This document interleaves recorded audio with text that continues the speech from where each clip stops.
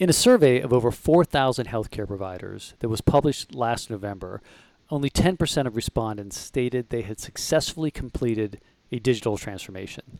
Yet, so many experts believe the benefits of digital transformation could be massive for the healthcare industry. I am Thomas Law, the Executive Director of the Technology and Services Industry Association. Welcome to Tectonic, the podcast where we explore what makes technology business models successful in today's world.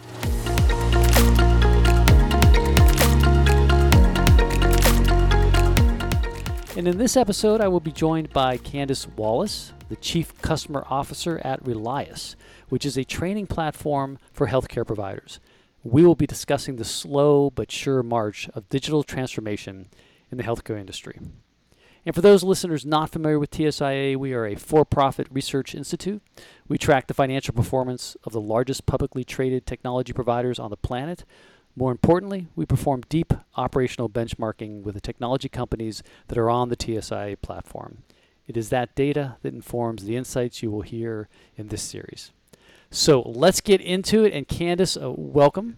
And you just joined the Executive Advisory Board at TSIA, so we're just getting to know each other. But I am very impressed with your transition from archaeology to Chief Customer Officer. So I want to start right here. Tell our listeners how that happened. Yeah, absolutely. And thanks for having me, Thomas. I would say, I wish it was something that was really magical or a great story, kind of like a lot of things in life. The reality was I met my husband. We lived in different parts of the country.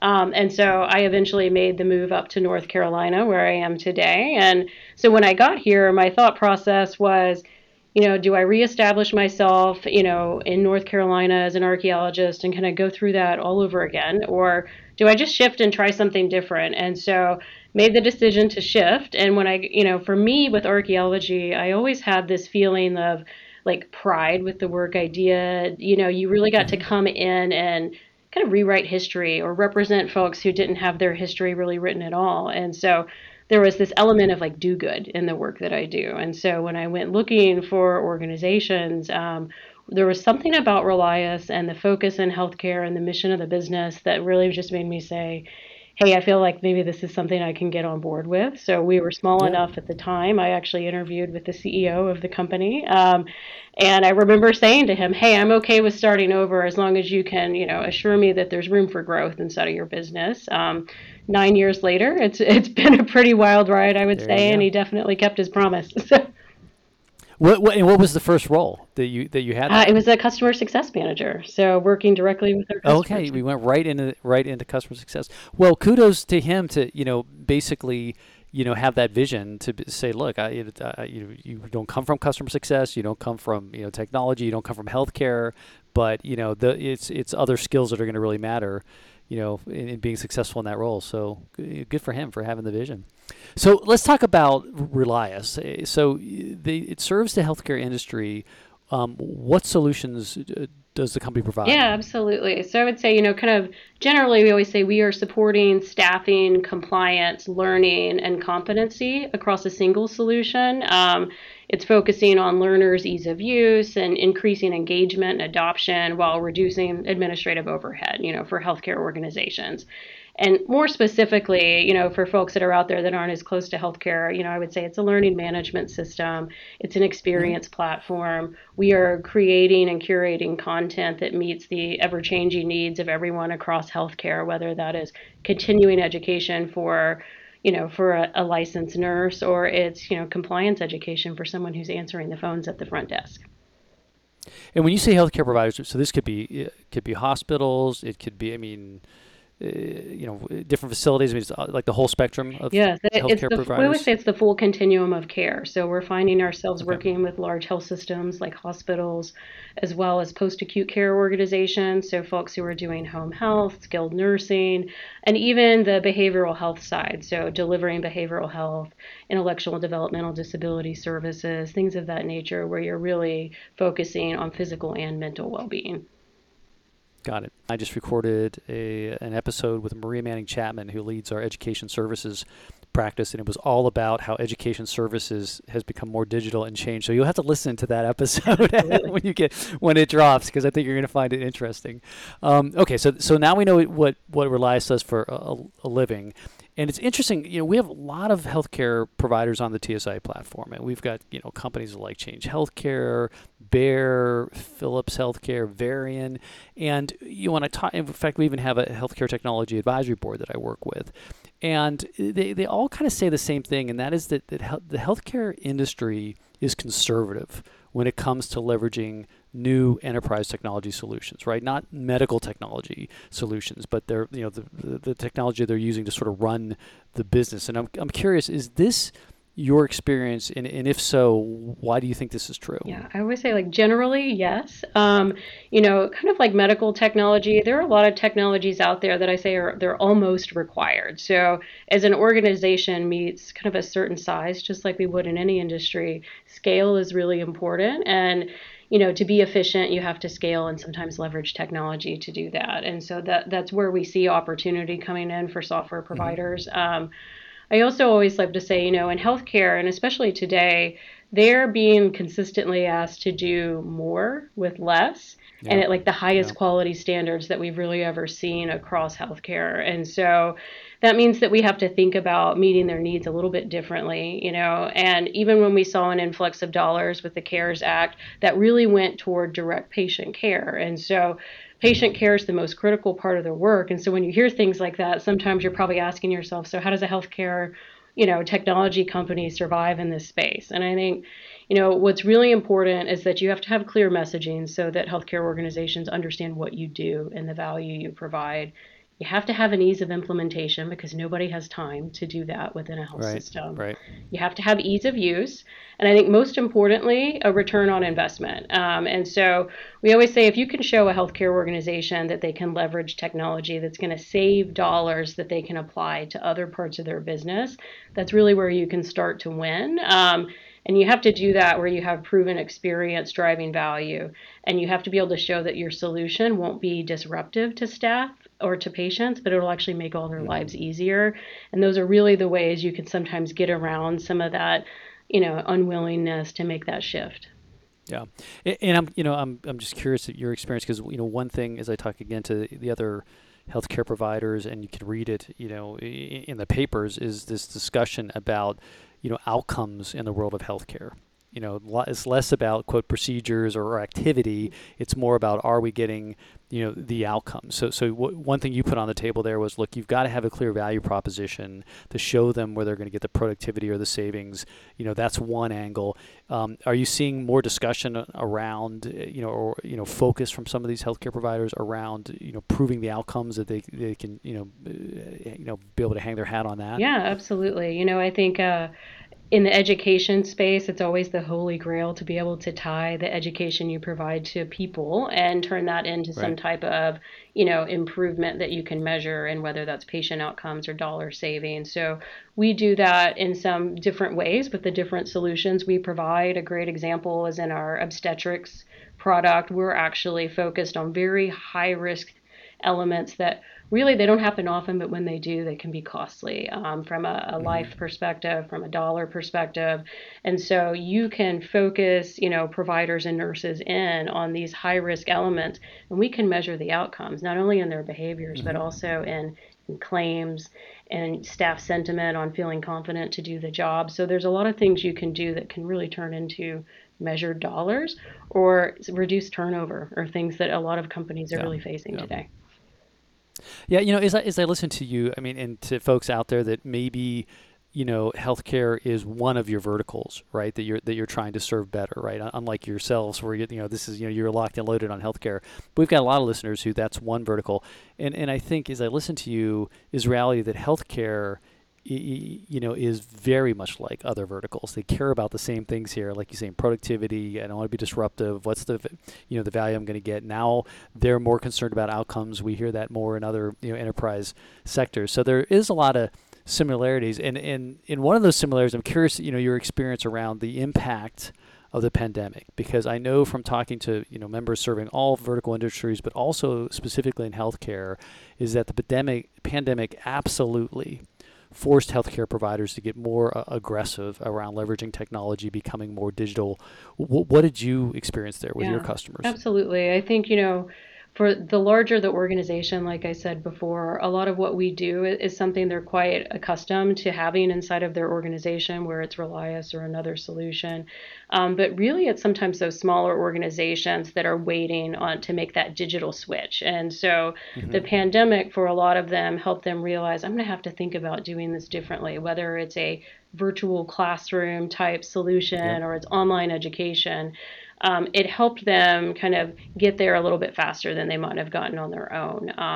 And I would say at Relias, we really kind of took a more kind of proactive approach when these things happened and said, what can we do to just meet the market where it is? We're mission based. We work in healthcare. So for us, we actually created COVID toolkits of all the different education and resources, put them out there on our public domains like nurse.com, and just Hmm. made them free for anybody who wanted it. For our customers, we actually did something similar. We pushed content to their sites. We also opened up virtual classroom technology to every single one of our B2B customers and just said, you obviously need this. Let's put it out there and let you use it. And so we tried to supplement the technologies we already have and kind of just introduce them in, because it was really the only way for organizations to do this quickly and effectively was to do it Right. in kind of rapid fire motion. So we tried to help meet them where they were, and kind of just build that trust, and support them through it. And did you have the capabilities to deliver your education services virtually, digitally? Was that already an arrow in your quiver pre-pandemic, and then you could just expanded it, or did you have to rapidly build some new It capabilities? was actually something we already did and were kind of testing Okay. on the side. And so, Yeah. Yeah. All we right. didn't really foresee the need at such a scale. But, Right. when this happened, we said, okay, what can we do to bring it to everybody a little bit faster and at no cost, Yeah. just to get it Yeah. out there to them. So it definitely sped up our development timelines a little bit, but Yeah. definitely worth it.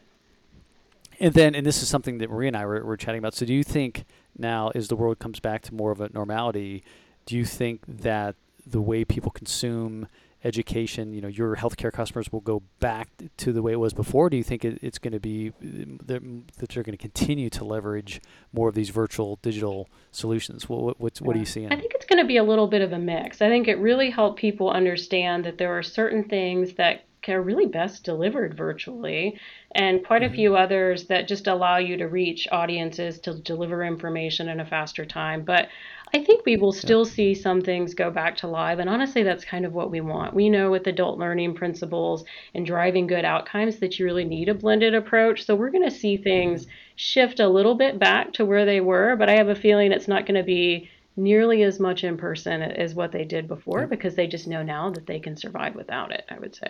Yeah, I mean that's very simpatico with what Maria is seeing, I think, and again, I think part of this is just a proof point, right? Once people say, "Oh, that particular type of training I can do virtually, and it works," my staff's getting it, or my folks are fine with it. Other types of training, maybe I still need the in-person instructor, but now that it's a proven experience, and they know it, and like you said, it's more cost effective, easier to schedule, on and on and on. There's some real benefits there. Oh, There's some real there absolutely. there. I think Yeah. telemedicine is like one of the best examples of something like that that was working Oh yeah, effectively, big time. but it really just COVID pushed us all to put in the infrastructure and the process to make it live, and now it's allowing us to provide better care to much larger populations than we ever did before. Oh, So no doubt. I think that's such a great example. And as you know, I mean, healthcare, the regulations. I mean, telemedicine was one of those things that it was a slow roll for lots of reasons, right? People weren't sure the patients would like it. Doctors, aren't always the first ones that want to jump onto a new technology. And then there was all these regulations, right, about how you had to execute those calls and blah blah. And they were like, hey, we're going to make this a lot easier. And then once they did, I think both doctors and patients said, hey, this for certain interactions, this is a lot better than sitting in a waiting room for an hour because the doctor's running late. When I could just be at home and just wait for the scheduled call. So yeah, it's another great example how COVID has been the great accelerator. So I want to talk more about the healthcare industry, because again, I think for a lot of our listeners, it may be a vertical, right? One of the verticals they're serving. And if you hire someone that has never worked in the healthcare industry before, How do you coach them to be successful serving that industry? Yeah, absolutely. I would say there are always certain jobs like that we might hire that it's really required. If you're going to write educate like healthcare content for us, we need a healthcare background. But for a lot of our roles, Right. it's not really required. I actually had an interview today where we kind of closed and they said, "Hey, elephant in the room, I don't know anything about healthcare." And I said, "Hey, I was an archaeologist. It'll be fine." Yeah.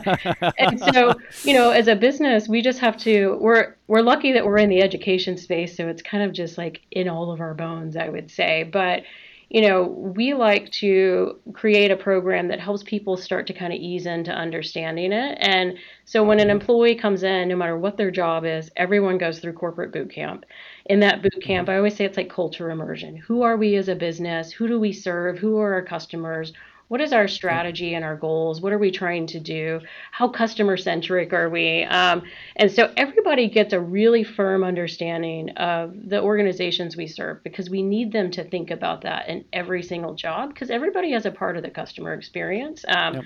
So you go through a week of corporate boot camp, you leave that and you find yourself, and depending on the role, sometimes a week to a few weeks or maybe even a couple months of an onboarding program that's more intensive for the role. And so that's where we're leveraging some of our own online trainings, our subject matter experts, even members of the executive team who are coming in and kind of helping people understand what they need to know to do our jobs better. Hmm.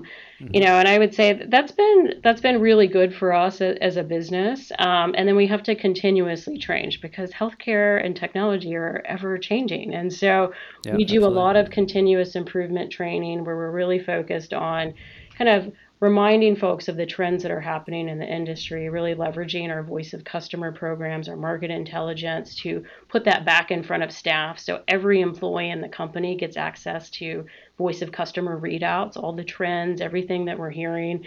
And then we like to personalize that for certain departments. But, we're just constantly having to share what's important so that people can be customer minded with everything that they do, whether it's writing code or, answering an email about an invoice. So I'm curious, when you hire somebody who's not from the industry and they've been on board, they've gone through this process, right? This onboarding, and they're getting educated about the industry. Did they ever make any comments, after they've been there 3 months, 6 months, a year, about what was different for them working in healthcare based on where they came from? I'm just curious Yeah. if anybody's ever made that observation to you. Well, I think one of the big things we hear is that, oh, wow, I've never had somebody invest that much in my onboarding because we put a lot of investment in it up front. But, Yeah, one of the yeah, other things similar to, myself and kind of coming in and being attached to what it was that the business did, a lot of our employees have a moment in life where, they've been touched by healthcare in some way and they love this connection to the business. And hmm, so, a lot of our employees have this mission driven element as well. While they never work yeah, directly in healthcare, they have this feeling that they're doing something right or something good at the end of the day. And that can move you through anything that's kind of coming through. But I would say, for a lot of them, it's that piece. And I will say, too, being healthcare focused, our customers are really phenomenal people. And so even if you've, worked in a contact center outside of, in a different type of industry, what we will find is that the people you work with day to day from a customer perspective are just phenomenal human beings. They're very compassionate, they're very patient, and when they're not patient, it's because they've had, the world's most challenging day. So we're very fortunate that we get to work with just like, really awesome customers. Well, I mean, you put a really interesting thing on the table, which I had not thought about, right? In terms of the difference of this particular vertical or this industry, is that if you're working with, let's say you're working with financial services companies, right, or you're working with retailers or manufacturers, and then you go and you're working in healthcare, that industry, to your point, is the people involved there are, most of them very mission driven. Very, I mean, they're in this. I want to help other people. I mean, I'm not, I'm not necessarily here for the money. I'm here because I really care. It's just, it's really in their bones. And so it's probably one thing to just be cognizant of as you're working with that industry. Is that's the type of people that you're going to be, working with, and they, and that motivates them. So I think it's a great observation. The So I want to go back to your role. So from your perspective, how is the role of chief customer officer different from, let's say, the role of the EVP of customer success, or are they the same thing? Yeah, How do you think about this? like a lot of things, I would say it kind of depends. So it depends on the organization, what their focus is. Are they product led? Are they services led? What is the size? And I would say a little bit too the maturity and customer success, because everyone's kind of entering that journey a little bit differently. So even a chief customer officer can have a pretty different scope across organizations. I've seen Yep. some that only own customer success, some that own anything that a customer touches. Right. And so, for us, we are a product led organization, which means my teams are driven to drive value, efficiency, engagement with customers. So when people ask me what I do, if they're not really in the software space, I just say I'm in the business of customer joy, and I share the responsibility of customer I'm in the experience with business of with customer peers. joy. There you go. Yeah, I mean that's really what we're after, right? Customer Yeah. joy. And I would say, for me more specifically, my teams provide professional services, so implementation, managed services, Hmm. education services, customer success, So which well beyond the scope of just yeah, traditional customer yeah, success. Yeah. yeah. And then we have a customer success program that is an Hmm. adoption-based program that covers, high touch all the way to tech touch Yep. across all of our customer segments. And then I also have our support organization that includes, B2C and B2B responsibilities, as well as an operations function that's focused on customer experience and really enabling us to do what we do at scale, I would say. Yep.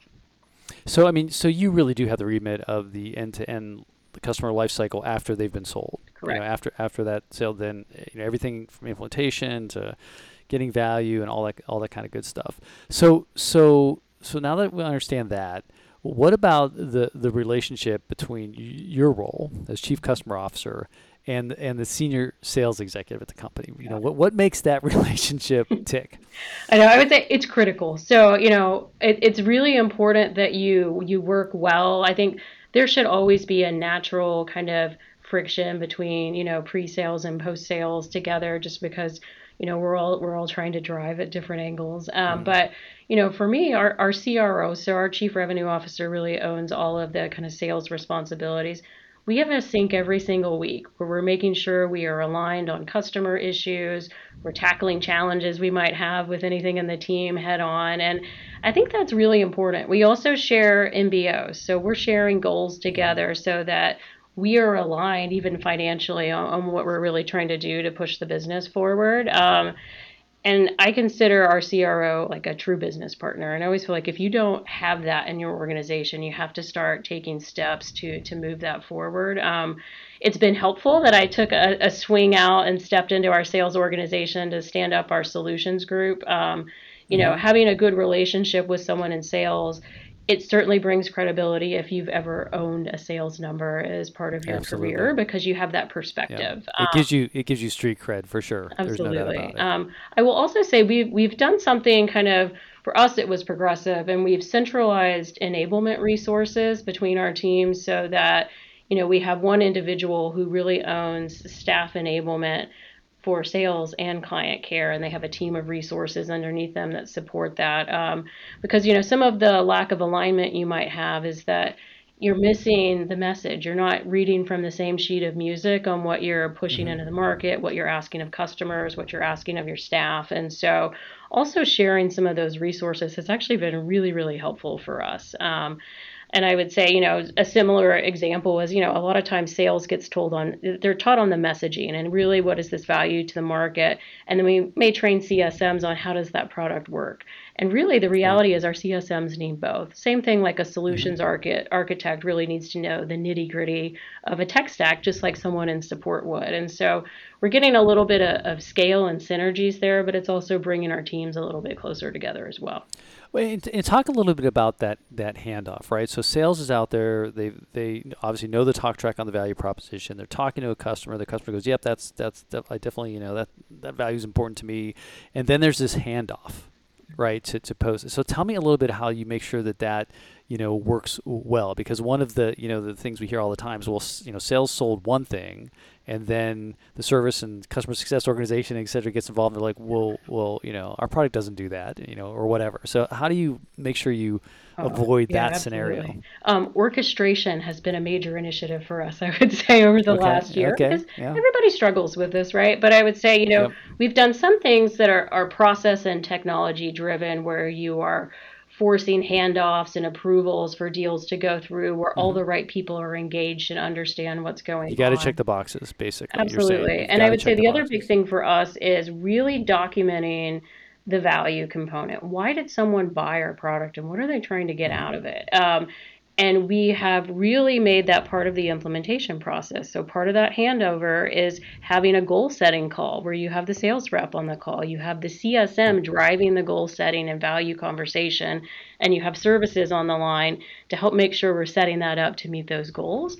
And then we're using technology to track that goal and to put them into themes and categories so that we can see with our customers over time, are they actually realizing those goals? What are the trends that are coming up across solutions or across the different industries we serve?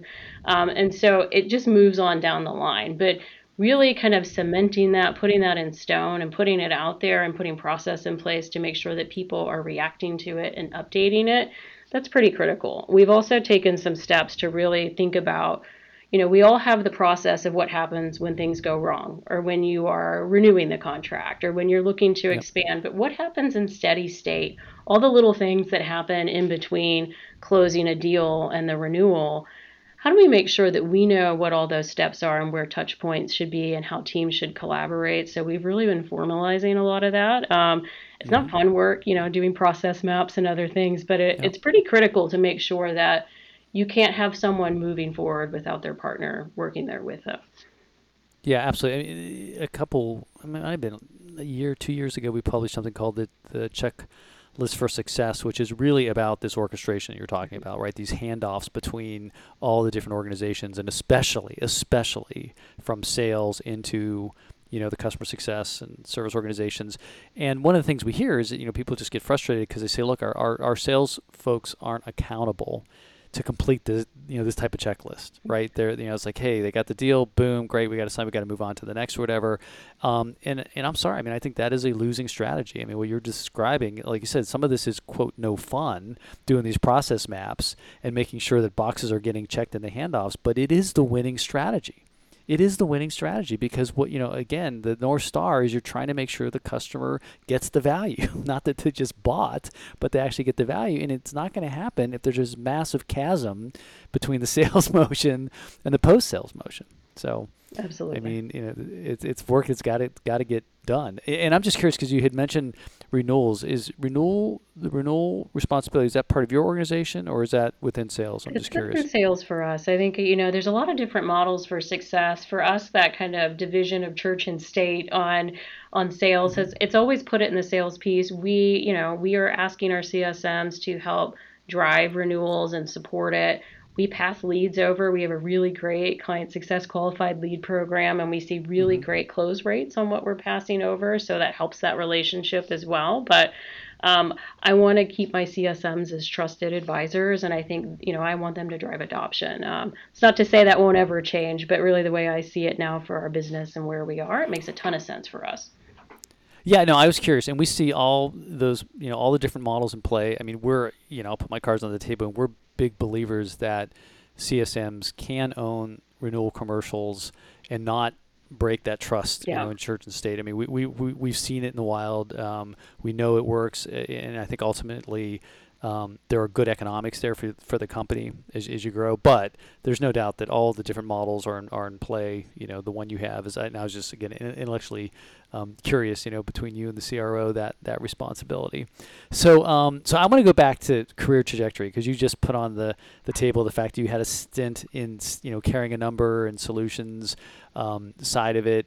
And I did this podcast episode with Dion Hedgepath, who's the chief customer officer at Sumo Logic, and we talked about this concept of spiral careers. And these are careers where you don't spend your entire career going up one food chain. In other words, hey, I joined sales and I work my way up sales, or I joined customer success. And these are career trajectories where you're jumping between professional services and support, and then maybe you're over in sales, and now you're back in customer success, and that can be an accelerator, right? For your learnings and setting up to be success. Tell me a little bit about, your career, trajectory and how, moving around here has helped you. Yeah, absolutely. I always say I often hear people use the phrase lateral move almost like it's a negative. I don't want to be a lateral Yes, move. I that's have to right. make it, forward. And, when I first Yeah. came into the company, I really didn't even imagine what was possible. But I would say, as I started to grow kind of my career and my experience here,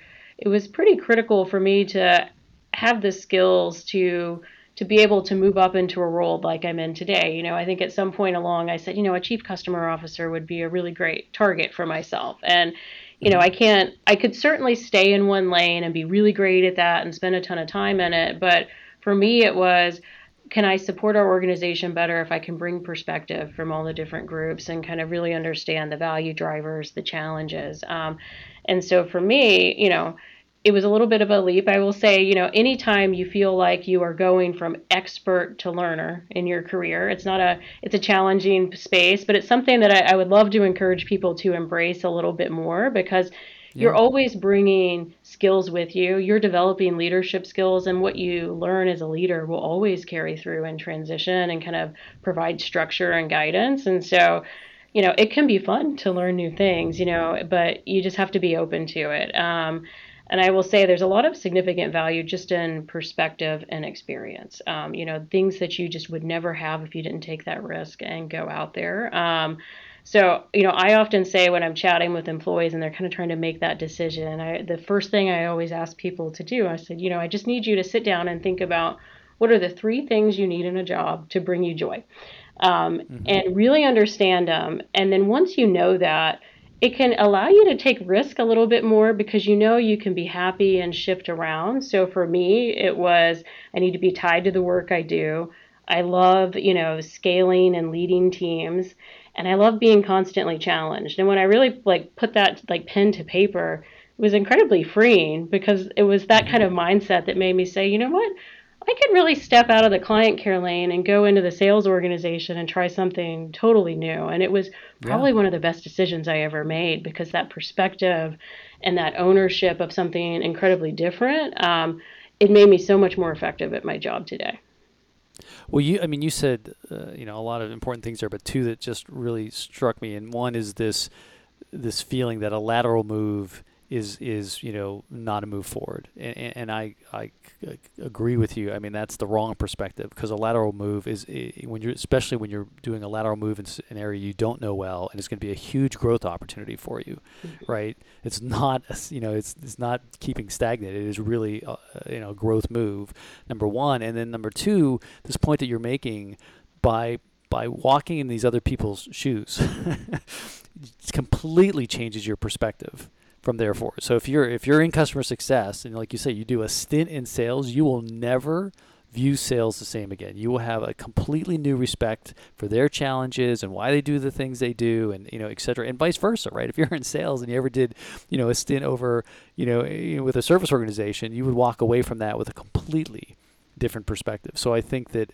again, I'm a big fan of these lateral moves, of these spiral careers, because I think what you end up with is much better, well-rounded leaders for the company. And I wish more people would sort of lean into those types of opportunities. So I was just curious what your experience has been. So that was good. Thanks for sharing that. So I have one more question for you today, and this is around recruiting new talent into tech. And we're working on something called Career Tech Pathways, and we're trying to work with our member companies to recruit non-technical minority students to consider a career in tech. And we really believe this is a good pathway to improve diversity in the industry. And I'm just curious from your perspective. And again, you have this unique background of coming from a non-technical career and now being at a company that provides technology solutions. How do we recruit more non-technical majors into the technology industry? Yeah, absolutely. I think this is probably one of my most, like, it's my favorite topics, I would say. Just anything, especially when we think about increasing diversity, equity, and inclusion and everything that falls underneath that. I think on the most basic element, there's that driving of understanding that you can be in tech and not write code. You can also write code, and that's a great thing to do. But I think a lot of people think of technology and software, and they think about these like technical computer science backed roles. And the reality is that's only a small part of what we do. And so the more you can do to kind of put that voice out there and showcase, what is available, what does that landscape look like? I think there's a university now that actually has a degree program in customer success. Like those are the types of things we need to highlight. And I would say in just a much bigger way, when you think about yourself as a leader in the tech space, we have this responsibility to be obsessive about diversity, equity, and inclusion, because the reality is we can do a lot of work up front, but when someone looks at a tech organization and they don't see people that look like them, they don't see people that share their backgrounds, if they look up the career ladder, they see less and less diversity, they're not going to want to join an organization where they don't feel comfortable or feel that their values or their perspectives will be heard. And so it's really important for us in the tech space to be obsessed on this and to really be focusing on it. And so I always say it starts at an organization of measuring your diversity, understanding where you are, setting targets and goals. And then there's a lot of like really simple things you can do to make a little bit of an impact. It can be updating job descriptions to remove things that are nice to haves, focusing more on the kind of role or experience and not about specific job roles that someone's had in their past. I think it's also a little bit more around just committing to, I'm not going to hire someone until I see a diverse candidate, or I can be intentional with my hiring. I can partner with universities or programs that you really represent kind of, marginalized groups. And I think there's just a lot you can do within that space to set tech organizations up as a desirable space. We can do everything we can to try to bring more folks in, but we also need to reflect the communities that they're in so that they'll feel comfortable and confident that their voices would be heard if they made the switch. Yeah, absolutely. And there's one thing. I mean, the one of the arguments I've heard historically from different companies, look, I would love to hire more, diverse talent, but there's just they don't apply. There's no pipeline, right? They just, and I think that I've really changed my thinking on this over the last 3 to 4 years. I mean, I just don't think that's the problem. No, there's a lot of other problems. And I think we're very fortunate that we have a director of diversity, equity, and inclusion who's helping us be more focused on this and more intentional. I say the same thing to my leaders. It's really tough when turnover is high for a role. You've been waiting for a couple months. You feel like you've got a great candidate, but you haven't seen anyone that's diverse. You've been carrying on the extra workload, and you're saying to yourself, I've got someone great here, and I really want to hire them. And the reality is you might still hire that person, but I'm like, we have a responsibility to come back to recruiting and say, hey, I haven't seen a diverse candidate, and I'm not going to make the move until you do that. Can you target diverse candidates for me? This is what I'm looking for.